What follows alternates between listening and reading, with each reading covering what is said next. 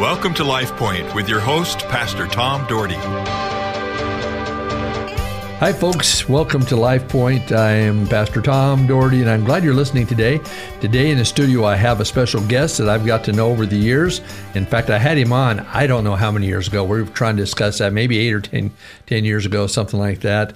But he's Dr. Mike Avery from Cincinnati, Ohio, former president of God's Bible College for 22 years, and now is working on seminars and traveling around speaking on spiritual formation. Yes. In fact, he happens to be in town doing one for us for a couple of days, and we're really excited to have him. So, Mike, good to have you. Thank you, Tom. Great to be here. Like I said, you haven't changed much in the last 10 years. You look pretty good. You know, how long have you been retired from being the president of?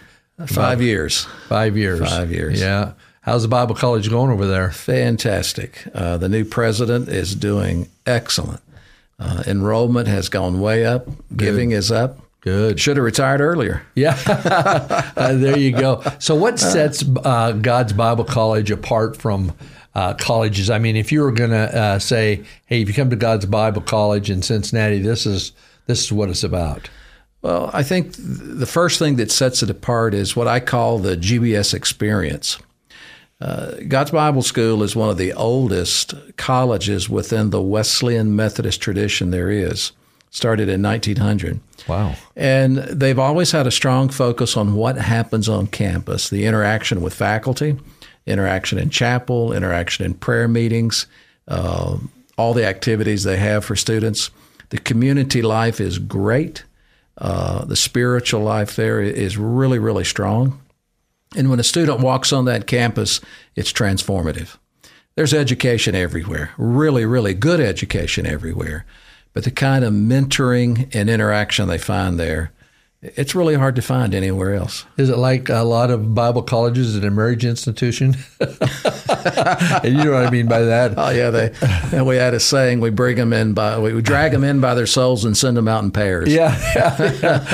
I mean, that's, I had my friend, my youth pastor went to Marietta College in San Diego area. I think it's a Calvary Chapel College. And he came back.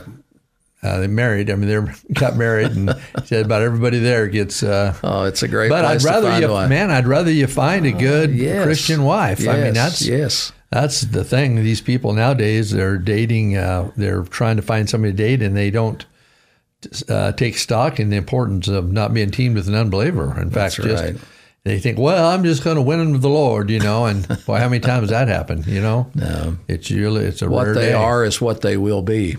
Yeah, and so you better make sure you're marrying what you really want. And the right decision. So now, before you were president of God's Bible College, were you a professor or something? Or? No. I actually was. I pastored for 10 years in Selma, Alabama, and then I took a position with my denomination, the Bible Methodist, as their general missions secretary. They called it then. It's more commonly called missions director for world missions. Okay. So I did that for 5 years. Traveled to mission fields, raised money, and promoted missions. So were you in Selma during the Selma years, all the struggles? Nope. I was there after that. Okay. The hangover was still there. Yeah. When I first came there in 1980, I invited, we had Vacation Bible School within 2 weeks of me coming. So I invited a bunch of just kids, and some of them happened to be black. And it was one of the most traumatic experiences of all my ministry. Is that right? I almost ended my career there within days of coming, but we were able to work through it. Well, they say that like the West, most of the West does not understand what went on in the South, and that they don't even have a feel. Even if you go back there today, it's not like Boise, Idaho. No. In Boise, Idaho, you know, I don't see Boise as prejudiced whatsoever. I I just don't see it. But so much of the world is. But Idaho has 7.7 of 1% African American. Yes. In the state of Idaho, so less than 1%. But our church, we have a number, and they are wonderful. They're my dearest friends, and they're they don't know, we don't think of each other as black and white or whatever. But boy, back other places, we don't get it here in Idaho. We're very fortunate. I know it sounds really, really bad. Racism is never good. Prejudices are never good. Yeah. Unfortunately, we all are biased with some prejudices, whether we acknowledge it or not. Yeah. But I grew up in the Deep South, and it was pretty strong growing up. Boy. And then I went north to Cincinnati. I went to God's Bible School. Was that after you played for the Reds? Yeah, after. They recruited me, but I didn't make it. And I worked in the inner city missions there down in the ghetto with all sorts of people. And then so I go back to Alabama to pastor, and somehow all of that had slipped my mind. And so I just began to reach out to everybody, and I didn't realize altogether what I was doing. But the beauty of it is I began to educate and preach and teach to my people there, and their attitudes changed. And later on, I could bring in African Americans or whoever I wanted. Yeah, that's great. But it was probably a little shock to their system. And the things that did happen in Selma, if you live there, it actually was not the local people.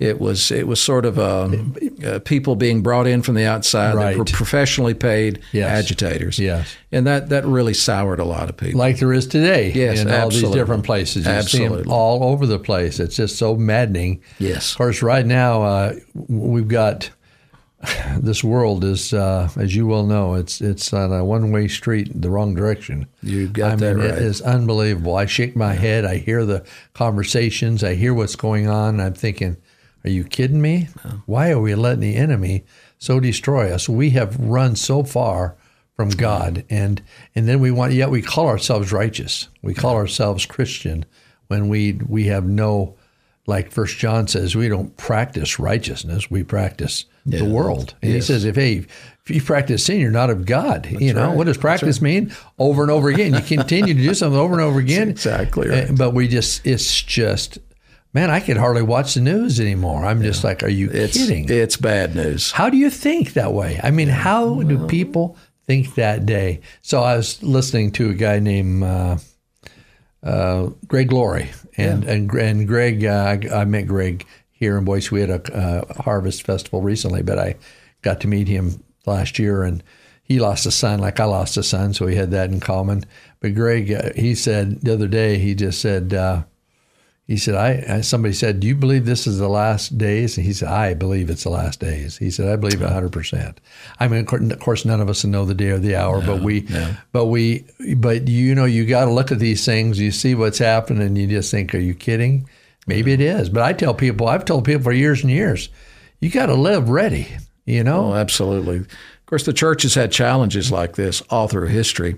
And typically the church shines brighter in these kind of circumstances. Yes. But in all reality, you're right, Tom, we're facing some strange days. Romans chapter 1 days. Yeah. Sin is insanity. Yeah, it is. When you give yourself to a godless mind, you actually lose your mind, and you don't think straight. Right. The world is upside down. And hopefully the Christians are the right side up people that can address it and do something about it. Well, we certainly need a worldwide and especially nationwide revival. I mean, absolutely to sweep the nation. And I was hoping this Greg Laurie thing. We had 21,500 come to the 2 nights at Greg Laurie, and I believe it was 1,700 first-time commitments, and then we gave out about 2,800 Bibles. And 144,000 watched it online, and another 1,500 and some made commitments online. But man, every little commitment helps. Every certain person coming to Jesus helps. And it has really vitalized a number of the churches. I just went to a follow-up meeting from that last week, and to hear what some of the churches are happening in some of the churches, and that people are still getting saved, and it's, man, anymore, people getting saved, you just don't hear people talking about it. Not here, not too much in America. It's happening. As Finney would say, the wind of God, the wind of revival is blowing, and wherever you trim your sails to catch that wind, you can be borne along. Boy, that's a good quote. And it's happening. It's happening in China. Yep, it's happening in Algeria. It's happening in South America. Mm-hmm. The great need there. They do well in evangelism, but the great need there is training, discipleship. Right. And they lack that seriously. And the truth of the matter is we lack it here. Yeah. And that's one thing that pushed me into the Deeper Life seminars. trying to take people deeper. We are plagued with shallowness. Yeah. Mile wide and inch deep. Yeah, it is pretty, I guess, the hand of God. I was going to say coincidental, but maybe the hand of God that we asked you to come here. My friend Jay, he just said, you've just got to get Mike here. And he helped the cause, of course, too. But to know and then to find out what you're doing with this spiritual formation thing, that was exactly what we're looking for. I mean, just exact. I mean, of course, you only have 3 chances to speak. Well, 2 really, but yes. I mean, 3 services but we're going to make the most of those. And were you guys hit much with COVID in your school or anything like that way back? Yes, the school had to close for about a semester. Uh-huh. But they immediately shifted to online. They already had online programs. They shifted to online programs, and then they started back up in the fall. Yeah, around here we got hit too, and our church got hit with it last May. We had just what we're having here, a spiritual life. In fact, you were going to come to that one first, and we ended up getting the other because you couldn't come. And a long story, but lucky you didn't, because at that one we had a breakout. We had the services, and we had lunch together on that Saturday. Well, we ended up with 35 people getting COVID out of that lunch. 3 died. 6 were in the hospital. Oh, it was devastating to the church. I mean, it was devastating. And of course, we took the next week off, and was able to come back and went outside for a while, and gradually got back. I thought to myself, man, are we going to recover from this thing? And but we're back about 75% of people, and then there's the other 25% at least are online watching, so they're watching. But we're trying to get everybody back to the house again. You have to. I tell them it's not church. It's not church when you're sitting home in your recliner in your pajamas watching. Yeah, if that's the best you can do, it's the best you can do. But church is a corporate body coming together. Amen. That's church. It is. That's his body. Well, guess what? We're out of time today, so we're going to have to do one more show. Sorry about that, because I got some other things I want to talk about. I haven't talked in so long, it's just kind of good to catch up. So anyway, well, again, I've been with Dr. Michael Avery from Cincinnati, Ohio, God's Bible College, and he's down. We did a seminar for us at our church, and we're certainly glad to have him. Thank you for joining us, and we'll talk tomorrow. Thanks, Tom. Lord bless you, folks. LifePoint is a ministry of the Cloverdale Church of God. If you would like a copy of today's broadcast or would like more information about the church, please call us at 208-362-1700 or write to Cloverdale Church of God, 3755 South Cloverdale Road, Boise, Idaho, 83709. You may also visit us at our website, www.cloverdalechurch.org. Thank you for listening, and have a blessed day.